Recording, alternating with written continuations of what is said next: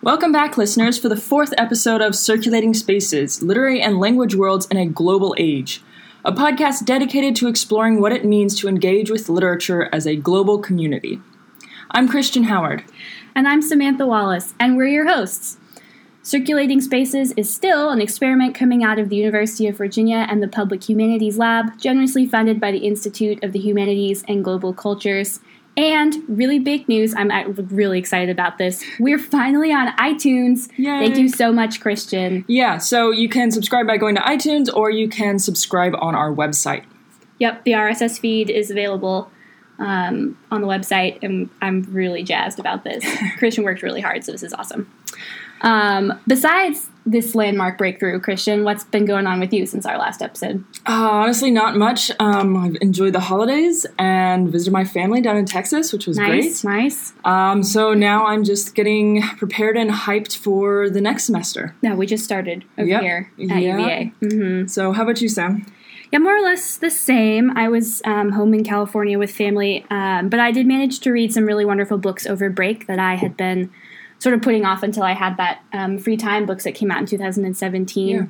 Yeah. Some notable ones. My favorite thing is Monsters, is a graphic novel by Emil Ferris, and Her Body and Other Parties by Carmen Maria Machado were both really excellent. I highly recommend those. I read The Power by Naomi Alderman. I was kind of lukewarm on it, but I think the concept is interesting. Yeah. So, yeah. That's great. That's the best part about break is seeing family and catching up on reading. Yeah, absolutely. So today's episode is on translation, and we're talking with, and Chi, correct me if I'm mispronouncing your name, but Chi Lã Linh, who's a friend from Vietnam, and did I get that right? Yeah, it's correct. Woo. Perfect. Awesome. So Chi's a friend from Vietnam, and she's my former Vietnamese language instructor. So we're really excited to have you on the show, Chi. Yeah, thank you for having me here today. Excellent. So Chi, could you tell us a little bit about yourself? Yeah, so my name is Chi, and I'm now 21 years old now, and I'm from Vietnam. At the present, I'm a third-year student of the University of Languages and International Studies, majoring in translation and interpreting. I've just started translation last year, but I think I have learned a lot of things that's useful to my career in the future. Really, really awesome. We're so grateful to have you on the show. This is our first guest who's coming from out of the country, right? Yes. This is huge. Yeah. Chi, this is awesome. In the event that the sound quality cuts out, just chalk it off to being hundreds of miles away from each other. Yeah. Can you guys talk a little bit about how you two met this summer? What you were up to? Sure. So I was teaching English in Vietnam over the summer for a couple of months, and I joined the High Five language program to help me learn Vietnamese, and she was my language instructor. Yeah. So High Five Hanoi is a student organization which offers free Vietnamese classes. At High Five, not only we provide Vietnamese lessons, but we also help them to get used to life in Vietnam and become their local friends. And besides learning activities, High Five also have events related to Vietnamese traditions, such as the Mid-Autumn or the Tet, the Lunar New Year. And if you're about to visit Vietnam in the future, so don't forget to sign up to learn with High Five. Yeah, I highly recommend High Five. It's really, really wonderful. That's awesome. Absolutely. So, Chi, can you tell us how many languages do you know, and how many languages are you translating between? I can say that I know 2 languages, English and Korean, but I only translated English into Vietnamese and vice versa. My Korean is still at elementary level. Right. I just remember some common expression that I watch from films and movies. But I think I need to focus more on it before I forget everything that I've learned in school. That's great. So how did you get into translation? So at my school, after 2 first year practicing the basic English skills, we had to choose our majors. So the school held an orientation workshop first. And I was really impressed by the teacher of the translation department. The way she delivered the information was really easily understood and attractive. But actually, she looks really cool in her clothes and It's very important. yeah, everything. So I decided to learn about translation. Yeah, it's really important. Can you talk about the kinds of translations projects that you work on, or maybe the ones that you want to work on in the future? Yeah, so like At school, teachers have us interact with the most type translation from the written form, the spoken form, or even the real-time one. First thing, I would love to work on the written translation. Apparently, that with written form, I have more time to think about the wording, to change if necessary. The spoken translation, on the other hand, requires more skills with limited time.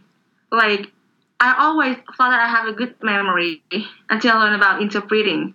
Because without note-taking, like, I just able to remember few words, which is absolutely not enough to talk to the other people.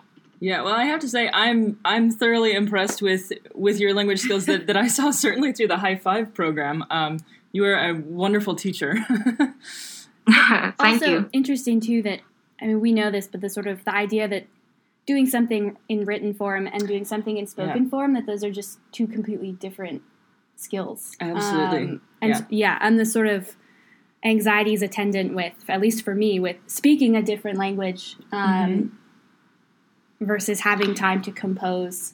The podcast, we get to, it's sort of a combination of both, which I think is sort of fun. Like, I'm sort of winging it up here early in the morning for me, but also we can go back and edit our sound and, a cool blend of the two. Yeah, absolutely. So, Chi, if I could ask you about like some of the linguistic, cultural, syntactic, etc., difficulties of translating Vietnamese into English and vice versa. And so, like, I'm thinking particularly of some problems that I encountered when I was over in Vietnam. Like with the Vietnamese English dictionaries, right? I think we had a conversation in which you were asking about this word catus, catus, which we realized was actually cactus, and it was written incorrectly in the Vietnamese dictionary. Yeah. So that's right. Yeah. So could you tell us a little bit about some of these issues? Yeah, so I think each language has its own rules, and when translating from one language to another, translators have to encounter many difficulties. For instance, like when I've learned about translation, we have to determine between the referential words, which refer things mentioned earlier. But in Vietnamese, we don't have that kind of word. If the translations choose to be faithful and select the equivalent meaning of those words in Vietnamese, the product turns out to be unnatural and hardly understood to Vietnamese people. So in this case, instead of translating the referential word, we will repeat what should be implied or paraphrase that word. Mm-hmm. Or another example of a difficulty is the differences between cultures. It is easy to realize that swear words appear quite frequently in English movies, like, Yeah. But it is another story in Vietnam, and when in that situation, translators have to use other words which are less serious to express the feeling. Naturally, in Vietnamese movie, swear words mostly are banned. Yeah, and that movie won't be banned forever if it had some too serious word, like the F word or something. So, I guess as a translator, can you give us some examples of how you've dealt with navigating some of these challenges, like the swear word issue or various other things that you've encountered? Yeah, so I have a small sentence about the referential words, which is, it has been noticed that people differ very much in their capacity to handle words, and this is not necessarily related to their intelligence. So instead of translating the sentence with the subject it and keep the passive form, I have to put a specific subject and change the sentence into the active form. So the sentence would be, people has noticed that people differ very much in their capacity to handle words, and that difference is not necessarily related to their intelligence. So I have changed the word it into people and this into that difference so that Vietnamese people can understand what is it and what is that. Okay. Could you tell us a little bit about like the form of Vietnamese or the sentence structure? Because I know it differs very much from English. So So like the different morphological types, right? The analytic or fusional versus agglutinative or whatever, right? So this affects our ways of thinking. So I guess I'm wondering, like, to what extent it's possible to become aware of and alter our thinking by learning a foreign language that employs a vastly different linguistic structure. So for instance, I'll give an example of my time in Vietnam, right? So tenses. So English often uses endings to indicate tense, right? So the ed for the past tense, es for present tense, whatever. Okay, but in Vietnamese, there are no tense endings, right? Instead, you have individual words that you place in front of the verb to indicate the tense. So there are only, I believe, 4 tenses in Vietnamese. There's present continuous, there's future, and there's past. So, Chi, why don't you give us an example of this, maybe? So, like, in English, people recognize the tenses by the inflectional morphemes like ed or yes. But in Vietnam, people recognize the tenses by context. So, for example, with the simple sentence, he runs and he ran, to express the action run in the past, Vietnamese people would the word đã before the verb. However, if in a sentence there are words that referring time, like yesterday or last time or last week, we will not use the word đã anymore. And I think that the reason why English learners like me usually forget to change the verb forms when the tenses change, or add es or as at the end of a noun to express the plural form, you know? Yeah, that makes a lot of sense. This kind of connects with another issue that I saw. And one of the difficulties that I noticed with my students over in Vietnam was on this issue of tense, right? So, for instance, when I was teaching my IELTS students upper English, they're getting ready to go how to. How old are these students? Yeah, they're about 17. Okay. They're getting ready to go to college. Right. So when I was teaching them future perfect tense, right, I will have done something. My students didn't have a model for this structure, right? So they had to totally reconceptualize how time flows in order to fully understand this tense, right? So if I can ask, Chi, how do you handle issues like tense when you're translating? Like, we have to read the whole context to understand. Like, in English, the tenses are determined really clearly, and like the present tense and the present perfect is different in meaning. But in Vietnamese, they are just the same. So like, we have to spend a lot of time to learn it. Like, free time at the high school to understand the whole thing, and like have extra classes to determine the time flow. Like, we have to draw a line and determine what is past and present and future to decide what and is it, and imagine the tense that will be in the future. So, Chi, what, in your opinion, would you say is gained in translation, if anything, or what is lost in translation? Like, so I think what we gain is the main idea of the text, like the intention of the text, the attitude of the author to what he or she is writing. And actually, we don't have to focus on the syntax so much because the grammar in Vietnamese and English is different. So, like, the translator can rearrange the sentence to make it easily expressed. The idea would be easily expressed if we change a bit the syntax or the position of the words. Interesting. So, Chi, as a translator, what are your primary goals when you approach a text? Do you focus on keeping the author's voice?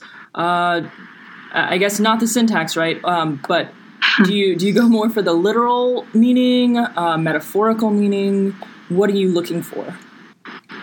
Yeah, like I said before, I would focus on the author's voice, so that when I concentrate on the author attitude to the text, and I will know whether I should use the literal meaning or metaphorical meanings, because it depends on his attitude, his idea, and the whole context. And the translator need to be flexible to understand the whole thing. Yeah.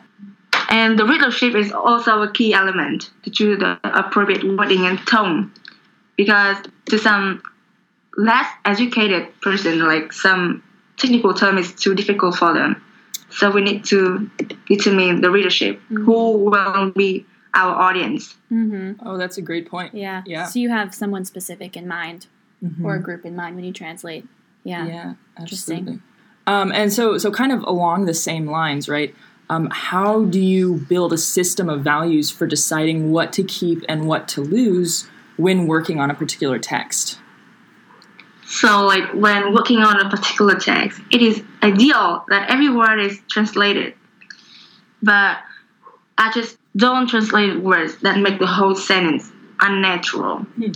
Like the referential words, like I have mentioned before, you know? And, yeah, I think that's all. Okay. So you keep the sense of the whole and sort of let go the outliers that don't really change the sense. Chi, are there any translators whom you particularly admire, or even, I guess, translations that you think are done really well? Yeah, like I don't know many translators in my country, but I do admire one. This is the teacher that I met at the orientation workshop. She's not only a lecturer at my school, but she was also a credible translator of well-known publishing house in Vietnam. She has many like products that have been translated from English to Vietnamese. And she's a really nice and cool teacher that students always love her classes and hope that I have a chance to attend her class in the future. Oh, that's great. What's her name? Her name is Ha Thu. Okay, and that's spelled H-A space... H-A downtone, and then T-H-U. Ah, okay. Okay. Great. Cool. Yeah. Do you remember what you have learned in your summer? Yeah. I'm going back to it. I still remember it a little bit, like mostly. Dusting off some cobwebs a little bit. Yeah. So like in Vietnamese there are 5 tones. Okay. And so that determines the tone when you pronounce something. So there's like the down tone, like ha, or there's the up tone like ha. Hopefully. Are those tones something that you must memorize, or is there sort of like is there a system to it? Like at the end of a sentence, it's down, or a question, it's up. No, so there are like in German or French or something, there are markers over specific words, right? The vowel sounds. So yeah, there's a system for determining what each word is. Okay. And like words can even. The tone of words, or the tone of a vowel will change the word entirely. So Chi, like, what's the example with it's pineapple, right? And and apple. So what is that word again? Pineapple. Is zua. Zua. Okay. Yeah. And then the similar word to that is watermelon, which is pronounced zua. Zua is watermelon. Okay. Zua. And they only different with the uptone. Yeah. Huh, interesting. So when ordering juice in Vietnam, be careful. Be careful. I mean, both are good, watermelons and pineapple. Yeah. Funny, pineapple is a weird word in lots of languages. Yeah, it is. Anyways, it is a strange word. That's fascinating. So the tones though are like gender in French. You just have to memorize the gender to the word. Yeah. There's no like all nouns that are blue are feminine. There's no rule. No. It's just you memorize them. Yeah. That's a lot of work. Yeah. Yeah. But I mean, the interesting thing is like we mentioned earlier, there are no endings for the words. Sure. So no words ever change. You just add another word to the sentence to indicate tense or even possession, right, or whatever it is. So in some ways it's easier, though it's difficult to pronounce, I think. Yeah. Can I go off script one more time and ask one more question? Yeah, sure. I'm curious about how you would if you don't have something like the future perfect, how do you formulate conditions in Vietnamese? Like counterfactuals, like I will have done something, but I didn't. Yeah, but there is no tense like that, right? And so they don't have that construction. So they have like in conditions you would make like a simple like when it rains it pours, kind of something like that. Actually, I don't know that. Chi, do you know for conditionals? No, I don't know. I don't think so because the tense is not really simple. And like people, even they don't use size of tense to refer that tense. They just use type, and people will understand without any type signature. Yeah. Right. Yeah. Signal. I'm sorry. Context is everything. Yeah. Yeah. That's so fascinating to me. Yeah. Yeah, no, it's a really, really interesting language. So one more question, though. So how did you figure out cactus when you were looking at the dictionary? Was it context? Was it the definition of cactus? We were like, this must be what it is? No, I think, Chi, you pulled up a picture of a cactus. Yeah. And I was like, I get it. Got it. Yeah. Cactus, right. Yeah, so Google can be very helpful. Yeah, Google Translate. Yep. Very cool. All right. So our podcast, as you know, Chi, is geared towards reaching a broad audience, we hope, at least beyond the audience of the Academy, which is one of the many reasons we're so excited to have you on. And as a result, we're framing our podcast under the rubric of public humanities, or projects that facilitate conversations about the humanities from a diverse range of perspectives, including translation. So in your work as a translator, who do you see as your audience? You talked a little bit about this, but maybe for some specific projects, who do you hope to reach with your work? Yeah, so as a translator, I hope that not only translator, but also language learners will be my audience. Translation, I think, is not just about transferring one language to another one, but it's about language. So, like, I learned about translation, and I realized that I need to improve my mother tongue as well. Because you need to be mastered the both language to be fluent to translate and make the product natural. It sounds like your language. And through translation, I think that we have learned a lot of things, like about the cultures of both countries and many things as well. Like if you are specialized in chemistry and you know a lot about chemistry and the other thing as well. So I think through translation, you have a chance to not only like to improve your language, but also improve your knowledge, like broaden your mind. Yeah. I mean, having talked to you, I sort of would go further to say then you have to be fluent in whatever languages you're translating. I think if you are translating, you've reached some kind of skill level that's above fluency to be able to navigate in complex ways between two languages. Yeah. It seems like you must be more than fluent. You must be more than a master. You've got some kind of, super fluency. Really cool. Yeah, absolutely. All right, so I guess finally here, kind of wrapping up, are there any books, and particularly any books by Vietnamese writers who have either written in or been translated into English that you would recommend to our listeners?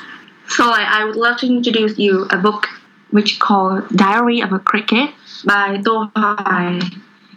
It is a children's book, but I think actually is suitable for all ages. And it has been translated to many languages and republished many times in Vietnam. The story is about the adventure of a cricket from his very first day of the independence life and how he becomes a mature, thoughtful man from a very naughty boy.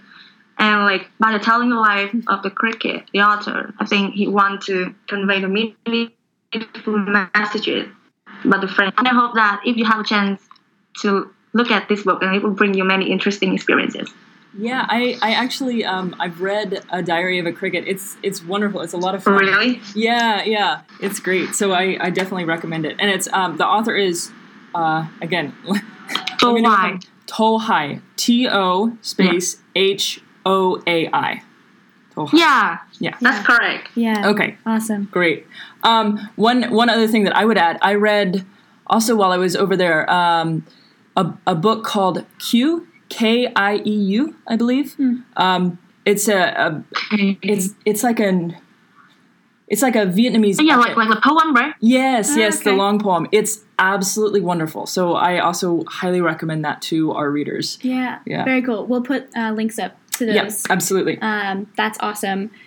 Before you guys sign off, can you just give us like an anecdote that you want to share about your time in Vietnam, or maybe your time with Chi, like storytelling time? Sure. So I'm putting you on the spot here. Yeah, but, no, I mean, you that's have so fine. many good stories from when we spoke, when you came back. General impressions. Yeah.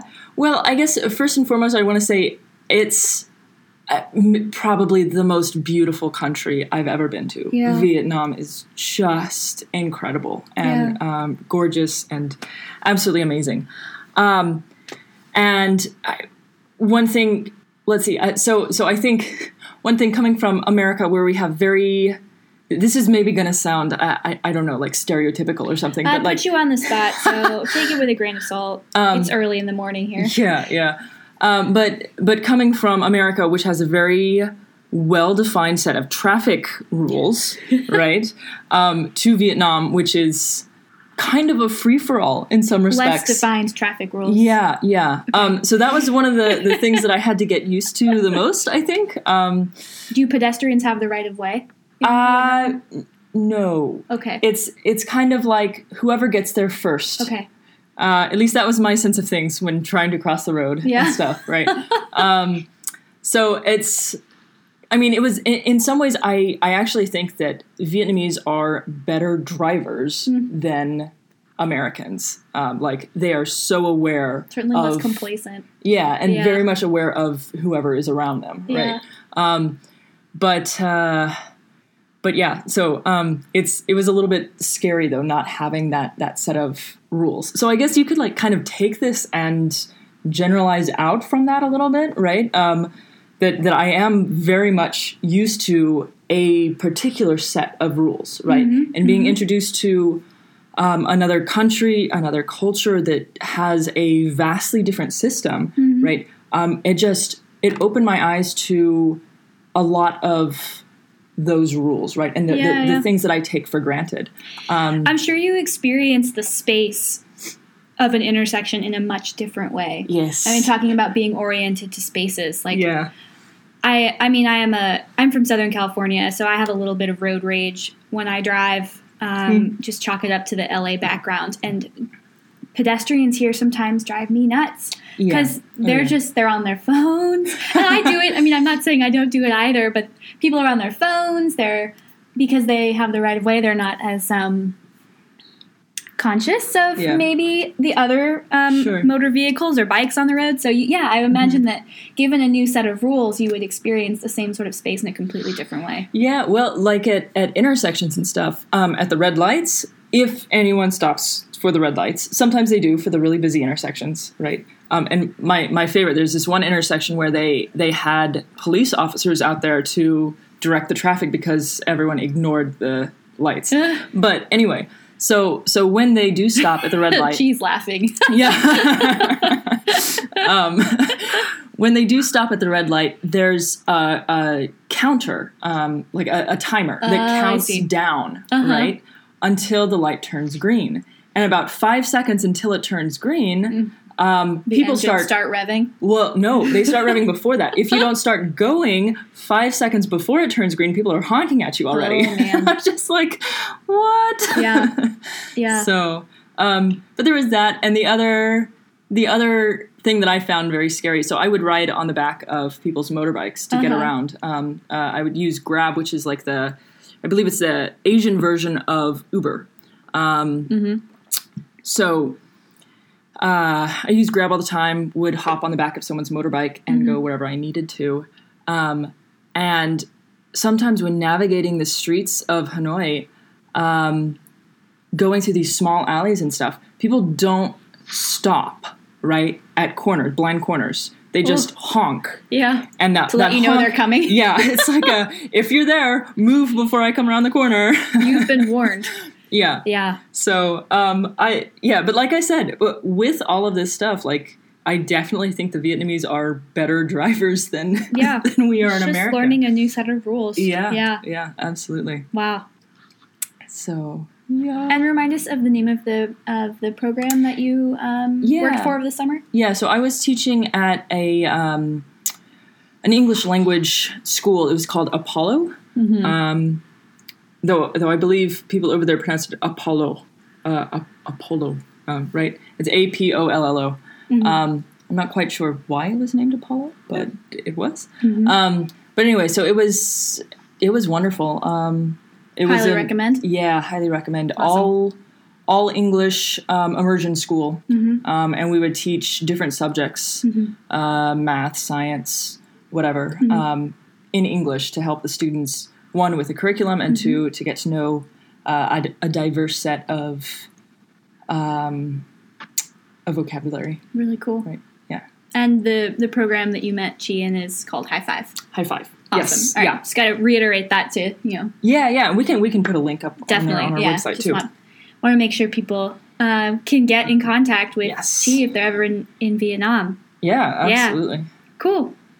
Well, thank you so much for joining us, Chi. Do you have any final thoughts for us before we sign off? I think your work is really brilliant. It talks about many things really interesting that I think you have to put much effort to this. Yes, I hope that you will succeed in the future. We're only as good as our guests, as the interesting people we talk to. So yeah. So it's so much wonderful. fun. Mm-hmm. Yeah, it's so much fun talking to you. Chi, how can listeners get in touch with you if they have more questions about translation or High Five? Okay, so you can contact me via my email, which is lalingchi97@gmail.com. Yeah. Okay, cool. Perfect. And I, if it's okay with you, I will put that up on the website for our listeners. Yeah, it's okay. Okay, awesome. Perfect. That is awesome. All right, and thank you, Chi, again, and thank you to all of our listeners. For those of you who want more information or would like to subscribe to our podcast channel, please visit our website and we have a new web address. Yay! Oh my goodness! So it's been shortened as well. Oh no, that's my favorite part. So the new address, though you can still get there using the old address, but the new address is www.circulatingspaces.com. That is much sleeker. Yeah. Yes. Yeah, much better. Although I do miss the million backslashes. Another technological miracle. Well done, Christian. Oh, boy. On our next episode, we will talk with University of Virginia's Library Director of Information Policy, Brandon Butler, about his work as a legal aid and as an open access advocate. So stay tuned for that. Thank you again, Chi. This has been so much fun. Yeah. All right. Thanks for listening, everyone, and till next time.